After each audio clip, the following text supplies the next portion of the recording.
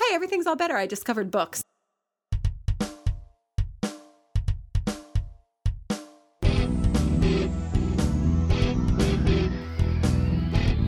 Hi, and welcome to Writing in Real Life, a podcast about writing, publishing, parenthood, and marriage. I'm Morgan Baden, and with me is my husband and co-host, Barry Laga. It snowed yesterday. How weird is that? That's messed up, man. Yeah, we're in New Jersey, for those of you who don't know. And our kid woke up this morning, and one of the first things I do when I go in to get her is open the blinds.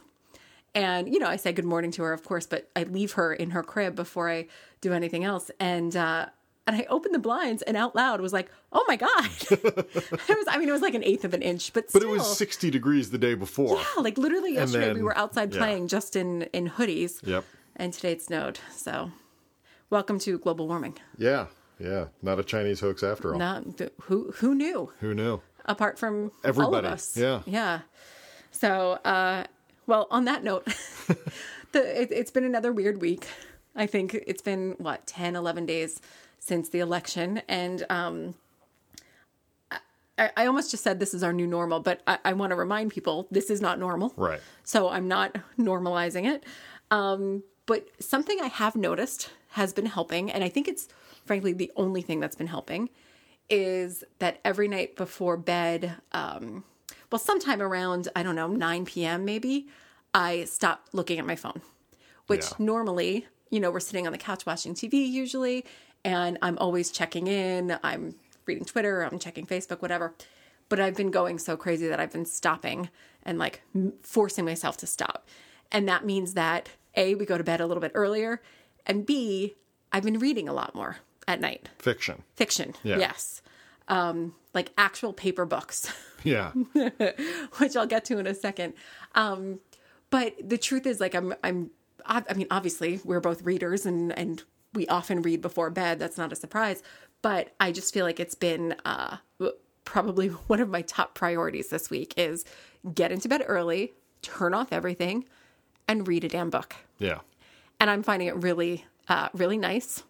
And I think I said to you the other day too, wow, I'm getting a lot of reading done. No, it's true. When you're not obsessively reading the news and obsessively following everything on Twitter. And obsessively raging. Right, and obsessively raging. Yeah, suddenly, who knew? It turns out you can do other things with that time. Yeah. And I don't want to, make light of anything or make it sound as though, hey, everything's all better. I discovered books. Right. Obviously, that's not the case. I'm just saying, if you're like me and you're in need of a lifeline these days, literature has been doing that for me. Yeah, there's nothing wrong with turning off the world for a couple of hours at the end of the day. Right. Trust me, you weren't going to accomplish anything in those couple hours that was going to change things at all. Yeah. There's nothing wrong with taking that time for yourself and. So there's a couple of things I want to talk about in relation to that. Sure. Number one is directly related to the election. I'm seeing a lot of conversation online about what are the books that people are going to start writing right now that we'll be reading in 2 to 3 years. Right. And I think that's a really interesting conversation to have, particularly when you're talking about YA, because that's our space a little bit. But even with I don't know, maybe more diverse children's books, and is there going to be really wacky dystopian sci-fi adult books? What is it? What are we all going to be reading in 3 years that's going to be a direct result of this election? Yeah. I have to say, I mentioned this to you a few days ago, but if I were writing a book right now that, for example, had the president in it as a character, I would have to completely rethink it. Because for a couple hundred years, we had a certain type of person who was the president. Regardless of what the party was, they were a certain type of person. And now that's out the window. And I sort of feel like, how do you write now a presidential character who tweets at a musical because he's pissed off? Right. I don't know how to write that. No. That's crazy. And it sends your book off the rails. But at the same time, I feel like it's irresponsible to write a book where the president is quote unquote normal. Because that's not reflective of reality. Yeah. So I'm glad I'm not working on a book like that right now. Let me put it that way. If I were a better historian, I would know the answer to this, but it does make me want to go back and look at what kind of art was produced during World War II. What kind of art was produced during, fill in the blank here. Yeah. And I don't know, see if there's a pattern there. I think that's really interesting. It's tough to do those sorts of things because information traveled so much differently that's back true. then. Yeah, that's a good point. Right now we are instantly aware of everything that happens, which is sometimes a good thing, but I believe is more often a bad thing because as a result, we have no context for it and no time to think about it. And often not the full story. And almost never the full story. So, as a result, back then it could take weeks before, somebody knew about the D-Day invasion or something like that. And it took longer to write books. Yeah. It took longer to publish books.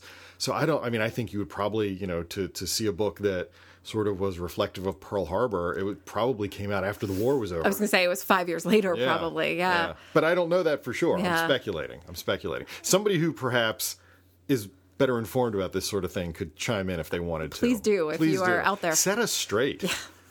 That would be helpful. Yeah.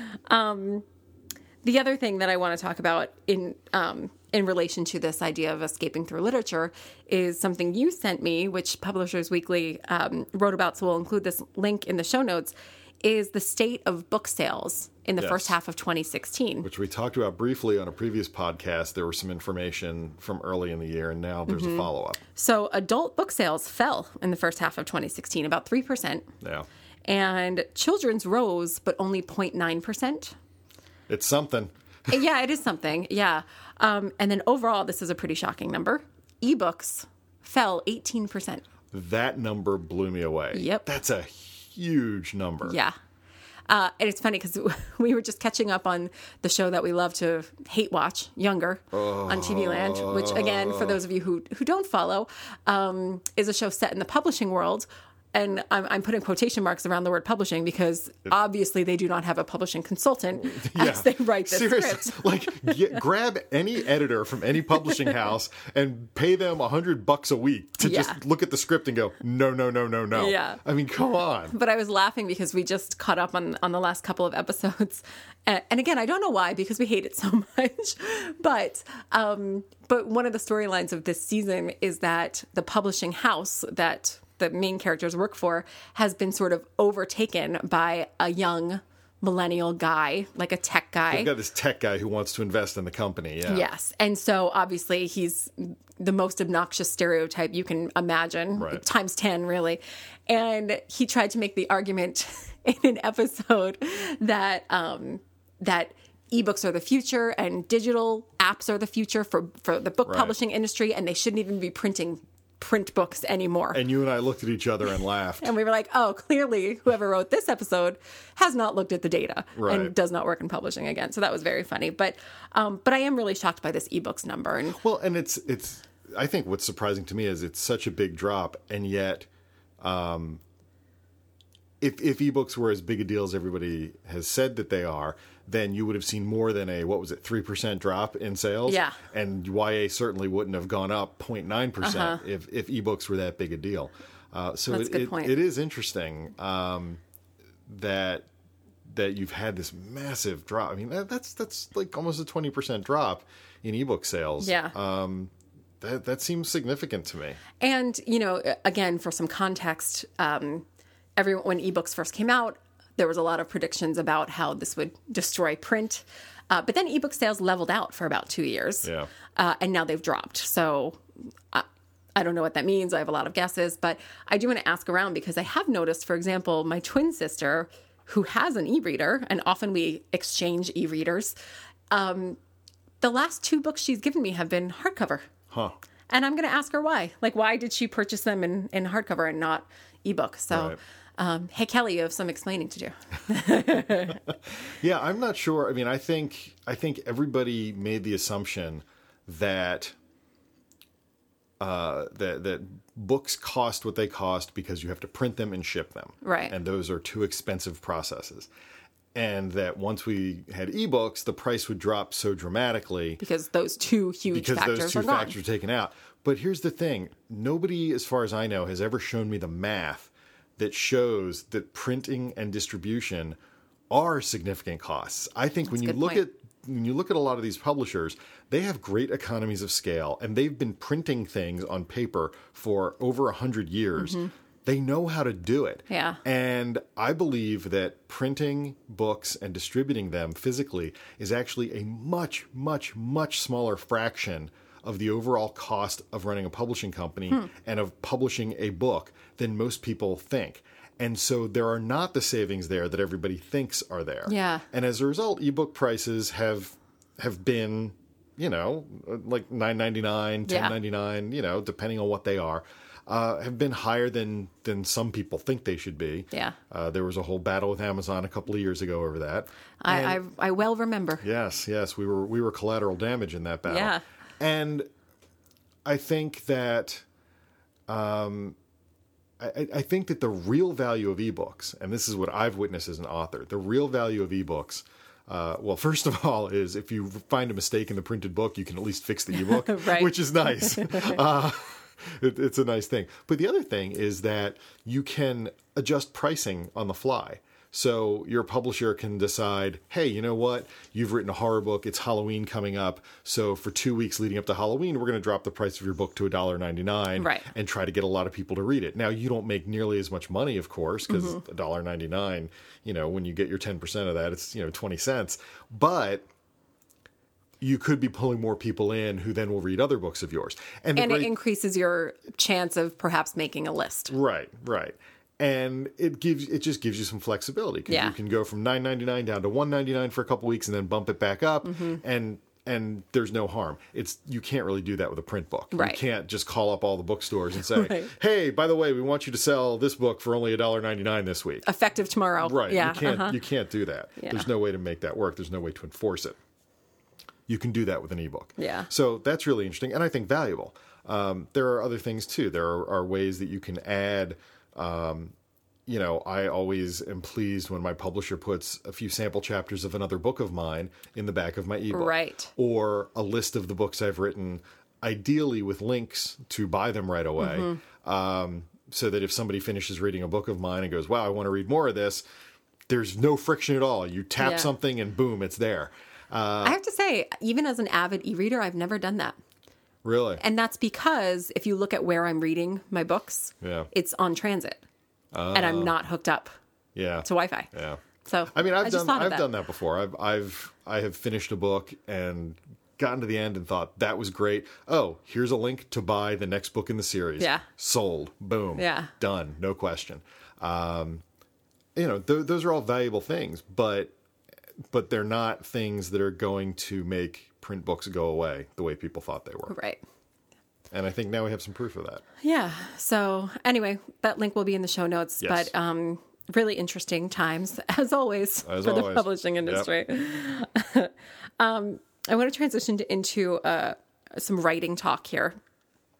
And the thing I'm still struggling with is, and I want to get your thoughts too. Sure. When you're sort of taking a step back from writing, or maybe writing as frequently or whatever, just trying to adjust your writing schedule, what's the balance between honoring your need for a break versus just being lazy? Oh, I wish I knew. Because listen, I'm really into the idea of you have to honor what your body and your mind are telling you sometimes. Sure. All the time, I would argue, but that's not always that easy to do. And I was talking to my sister and a friend the other day, and they asked me how my writing was going. And I said, to be honest, it's not. Like, I have a very busy day at work. I come home, we put our kid to bed. We have dinner, we put our kid to bed. And then I am really enjoying sitting on my couch and reading and watching TV. Yeah. And I'm just trying to honor that. This sounds so ridiculous. I'm laughing as I say this because it sounds so ridiculous. But like, I'm trying to honor that need because I know, obviously, it's a slightly different story. I'm incredibly pregnant. And very soon I won't have that kind of time. And my hours will be taken up in different ways. So I'm just trying to, again, honor the fact that I have 2 free hours a night, each night now. And if I just want to chill out, I should do that and not feel terribly guilty. So that's where I am right now. But am I just making excuses? I don't think so for this reason. this is not what you do for a living. Yeah. Yeah. You know, you have a full-time job where you work very hard every day, all day, and there is no shame in saying, oh my God, I need a break. Right. You know, when I do that, it gets to the point where it becomes ridiculous when well, but it's I do want to talk about this. What did you get done today, sweetheart? Oh, I screwed around on Twitter all day, you know? Well, there's a difference too between nothing. I binge watched Luke Cage for 2 weeks. I'm just giving that as an example. Sweet Christmas. Versus, you know, when we moved into this house, there was so much stuff that for a long time I would come home and be like, hey, what'd you do today? And you would tell me, and it would be this list of house stuff. Right. And then you'd be like, well, didn't get to write today. Yeah. And I know, I feel like you felt bad about that. But you weren't slacking. You were doing a whole bunch of things that needed to be done. I felt bad because there was some part of me that thought I should be accomplishing more with each day. And I think at one point I said to you, you know, everything was taking 3 times as long as I thought it should take. Yeah. You know, even if it was something as simple as hanging a picture on the wall. Yeah.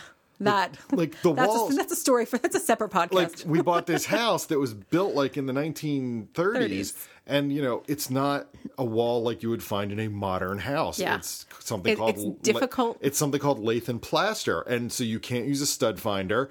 And if you drill in the wrong place, the wall just crumbles. Yes, literally, literally, and you know. So it was taking me forever to get done these things that would normally take very little time. Yeah. And it was very, very, very frustrating for me. Which, by the way, explains why we still don't have anything hanging on the walls. Yeah. Except in the places where the people who lived here before us left nails. A nail. Then we hung things there. I wish they had left more. Oh, how I wish. No, but I do, you know, I do, like you right now, you are actively working on several projects. So you're writing every day. Yeah. And what if tomorrow you are just stretched to the limit and you're like, I just need to not write today? Yeah. Do you feel bad at the end of the day? Yes. Okay. Yeah, because it's my job to write. Okay. I especially feel bad because right now the one thing that I'm very focused on is something that I thought was going to be done a few weeks ago. And again, life got in the way. I can't even remember what it was now, but there was just a string of days where I couldn't work on it because there were other things happening. Yeah. Some good, some bad. And so, yeah, you know, if tomorrow I don't get to work on this, I will feel bad because it should have been done a couple of weeks ago and it wasn't. And it's it's almost Thanksgiving. In fact, this podcast will probably go up on Thanksgiving. Right. Happy Thanksgiving. Happy Thanksgiving to our American listeners. To our foreign listeners, happy Thursday. Find a racist relative and have a big meal with them and try not to talk about politics. You'll get a general sense of what it's like. Spend 18 hours cooking a meal that you will eat in 14 30 minutes, seconds. Yeah. Seriously. Why do we do this? Anyway, that's a topic for another time. But you know, the dirty, one of the dirty little secrets of publishing is it basically shuts down between Thanksgiving and New Year's. Not my job. Not your job, no. Yeah, certainly the publishing process. On the editorial side, not much happens. So, you know, if I had given this to my agent a few weeks ago, maybe we would have shown it to some people by now and maybe we'd have some interest. But I'm not going to get it to her until probably after Thanksgiving now. And she will say, that's nice, but there's nobody around. There's no point in showing it to anybody, which means because I was off by a couple of weeks, now I have to wait months. And that frustrates me. Yeah. I will say, you know, talking about taking breaks, and I think I've talked about this on the show before, you know, I used to be my tradition that I would give myself a vacation every December. That's right. I would tell myself, you know, for the week or so after Thanksgiving, I would say, you know what, I'm going to take the month of December off. Which sounds really luxurious, but it's 4 weeks, and some people get like 3 weeks vacation, and I work constantly. Like I work on weekends, I work on holidays, so I feel like taking a 4-week vacation is not as extravagant. It's not like you're working 9 to 5, 5 days a week, and then taking a month off. Right. Yeah. It's not quite as extravagant as it seems. But what would always happen is I would take that month off, and I'd get caught up on video games and binge watch stuff that I'd missed out on and all that. And New Year's would roll around, and you know, inertia. A writer at rest tends to stay at rest. And it would be like Martin Luther King Day before I would actually get back to work. Yeah. So I would lose a couple more weeks there. God, that's so true, though. A writer at rest stays at rest. Yeah. And that is and that's the tough thing is when you get back into it. But there are techniques for easing yourself back into it, ways to do it. Because the worst thing to do is to try to force yourself back into writing and then disappoint yourself and then get frustrated and just give up again. Yeah. So I would ease myself in with okay, today I'm literally going to spend 25 minutes writing. Right. In an entire day. Yeah. Because you can do that. Yeah. You can do that. And then you feel like you've achieved something and then you slowly work yourself up. Mm-hmm. What is that quote about, when you choose to become a writer, you're basically choosing to have homework for the rest of your life? Is that a saying? I've seen some stuff about that, and that is what it feels like. It is. I mean, I've said before, I started writing I Hunt Killers Christmas morning, 2009. Wow. I found out the publisher definitely wanted it, and it was, we found out a couple days before Christmas. I woke up Christmas morning. I knew I didn't have to be anywhere for several hours. And I was like, I might as well get to work. Yeah. And I started writing because that's what I do. I write on holidays. I write on weekends. It is beyond a full-time job. So speaking of beyond full-time jobs, let's talk about parenting. Oh. So there's something I'm struggling with right now. Boy, I feel like this episode could be called Morgan Struggles. Maybe it will be the one where Morgan struggles. I'm just struggling. I'm very pregnant, and I'm feeling it. Yeah. Which means that I do feel like I'm not giving my all to our daughter when I'm with her. Aw, I think you are. That's sweet. Thank you. But especially on weekends when we have some free time, I have been finding myself the past couple of weeks letting her happily, I should add, play independently in front of me on the floor with her toys while I just relax on the couch. Yeah. Sometimes flipping through a magazine, sometimes watching something on TV. And I do feel like I'm giving her the iPad a little bit longer than I would normally do so. Well, yeah, that you're definitely doing. Yes. I can attest to that.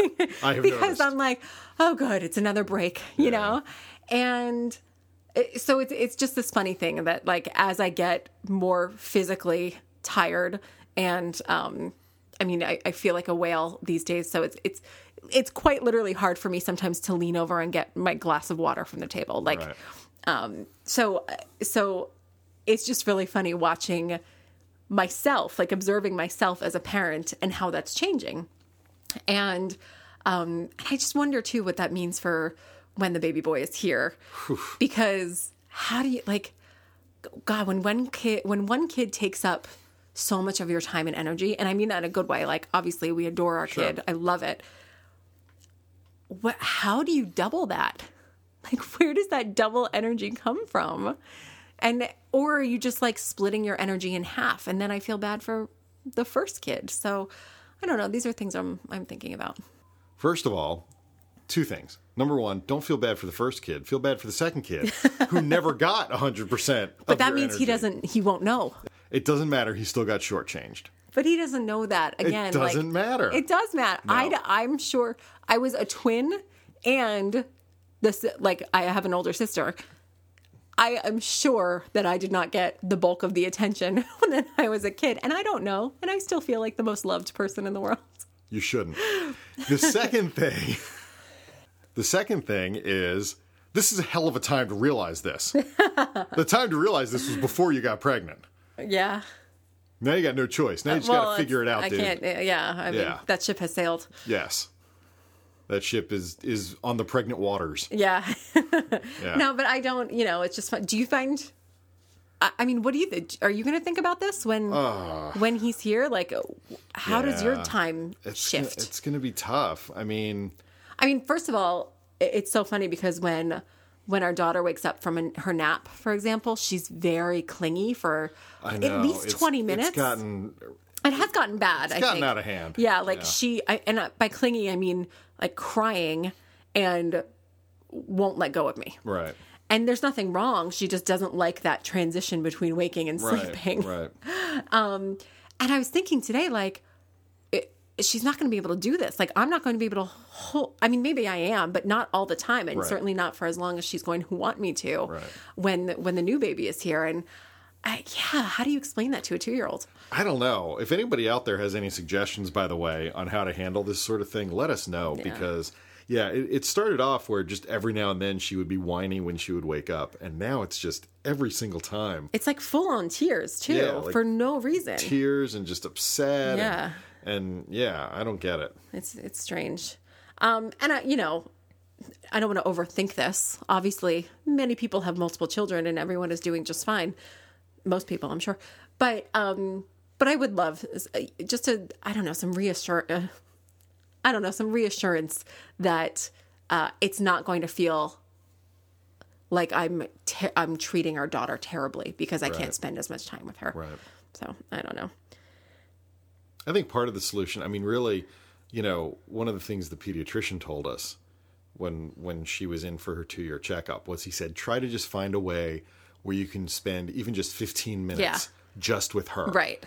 And like, to me, that feels sort of cheap, but she's 2. So maybe to her, that makes all the difference. Right. Well, and I am hearkening back to what we said in the last episode with Janet Lansbury's advice, where she says, as long as you're 100% in the moment when you're doing all of those daily, multiple times a day things that you have to do anyway. So when you're changing diaper, when you're bathing, when you're putting them to bed, as long as you're 100% present there, that's probably enough. Yeah. So I think about that. And, in addition, that idea of 15 to 25 extra minutes of just totally focusing on that kid, just the two of you.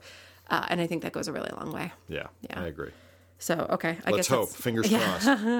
I guess that's our approach. So it is Thanksgiving. And I want us to talk for a second about favorite Thanksgiving traditions. They don't have to be writing or parenting related. But one of the things that I used to love most, first of all, I love Thanksgiving generally as a holiday because it just feels very no pressure because there's not gifts. There's not a religious ceremony. You know what I mean? You're literally just getting together with ideally the people you love and having some wonderful food. I can hear some people laughing already because, and by some people I mean my family, because of course I don't feel any pressure. I've never hosted Thanksgiving. So apologies. You just get to show up. I do. I get to bake a single pie and show up and be served. How do I end up baking more pies than you? I know. It's funny. We do. We are the pie people for our Thanksgivings, which I'm excited to make in a couple of days. But anyway, so one of my favorite Thanksgiving traditions, twofold. One is FX, the network, used to play an X-Files marathon on Black Friday every year for like 10 years. And they've stopped it and have for a few years now. But it used to be so fun because my family, like most of us are huge X-Files fans, and we would just have it on like all day Black Friday, no matter what we were doing, which was really fun. And the second one is also TV/movie related, which is that usually on Thanksgiving night, we watch National Lampoon's Christmas Vacation as a family tradition, which I very much enjoy. So how about you? Any traditions? Well, when, not to be maudlin or anything, but when your parents get divorced, like a lot of those traditions go out the window and you don't get the chance to sort of reclaim them. But once I was an adult and not living at home anymore, one of the things I really loved was I made it a point every year of driving to Connecticut from Maryland to spend Thanksgiving with my grandparents. Oh, that's nice. Which I really liked. It was a hassle sometimes because traffic and all that, but I would do it. And my brother was living in California at the time and he would fly out. So it was the one time a year where I really got to hang out with him and we would spend the time with our grandparents. And it was really, really, really great. Yeah. A tradition. I like how shallow mine is versus yours. I got to watch lots of TV. Well, hang on, because I'm going to get shallow here. The other thing I really enjoyed for the brief period of time where my brother lived in Las Vegas, and I lived there too, and even when I wasn't living there, I would go visit him at Thanksgiving time. We Black Friday, we would go to the stores together because my brother is an insane shopper. He is a big shopaholic. It's hilarious. And what's hilarious about it is not that he likes to go to the store and shop. What's hilarious about it is you have to understand my brother is a logistical and math genius. And I don't say that lightly. Like, he's legit, like, you know, a genius in that regard. So he takes this incredibly precise approach to shopping on Black Friday. Like, he's got it all laid out ahead of time, exactly what he needs at every store and the most efficient route and everything. And not in like an autistic way or anything, but just in a really well thought out way. And you look at it and goes, yep, that makes perfect sense. Yeah. Like, I don't know how anybody goes shopping without doing that. One would argue and that's probably so the only fun. way you can survive Black Friday, actually. Successfully. And it's the only time I've ever enjoyed that kind of thing when I go with him, because he just knows exactly what he's doing. And we would just have a great time, and it would be hilarious. And all these other people are just running around randomly, chaotically trying to find things, and he knows exactly what he's doing. So funny. I love that. And I miss that, actually. I mean, I haven't done that with him in years. Yeah. So that was a tradition that I enjoyed. All right. So let's wrap up here with a look at what we've been reading. Yeah. Because as I said earlier, I've been escaping a lot, and I've had some really good book recs. Yeah. So do you want to start? Sure. I am currently reading The Indestructibles by Matthew Fillion. It's the first book in a series about some teenage superheroes. And I met Matt at another anime convention in New Hampshire about a month or so ago. And he was a really nice guy, and we hit it off. And I thought, oh, you know what? When I meet people, when I meet writers, I try to support them. I try to buy and read their books. It used to be that I had a policy of, if I was going to be on a panel with somebody, I would buy and read their book. I do way too much travel now. Like, I would be broke and I would never read any of these things. But Matt and I spent a lot of time together, and he seemed like a really nice guy, and I bought his first book, and I'm reading it right now. So great. The Indestructibles. What is it? Is it YA? Is it a graphic novel? It's YA. Oh yeah, it's not a graphic novel. It's a novel. Okay. What about you? Well, I have two recommendations, and both of them were handed to me by my sister. Okay. Print hardcovers. The first is Ann Patchett's Commonwealth, which I raced through and loved. And the second is Maria Semple's newest book, which is Today Will Be Different. Maria Semple wrote Where'd You Go, Bernadette, which was one of my favorite books from a few years ago. Laugh out loud funny. And as you may recall, I was laughing out loud several times with Today Will Be Different. But both of them, even with Ann Patchett's Commonwealth, I think I laughed out loud at one point, and you were like, what? And I was like, I have to tell you this part. And I did. So anyway, they were both really, I think, outstanding books. And I want to thank both Anne and Maria for saving my sanity over the past 10 days. Cool. Yeah. So I think that's it for us, everyone. Thank you so much. We hope you have a wonderful Thanksgiving. Yes. Even if you don't celebrate Thanksgiving, have a wonderful one anyway. Exactly. Visit us online at writinginreallife.com. Follow us on Twitter at WIRL Podcast. And then make sure you check us out in iTunes, where you can subscribe to us and leave us a rating. Thanks so much, everyone. Take care. Bye.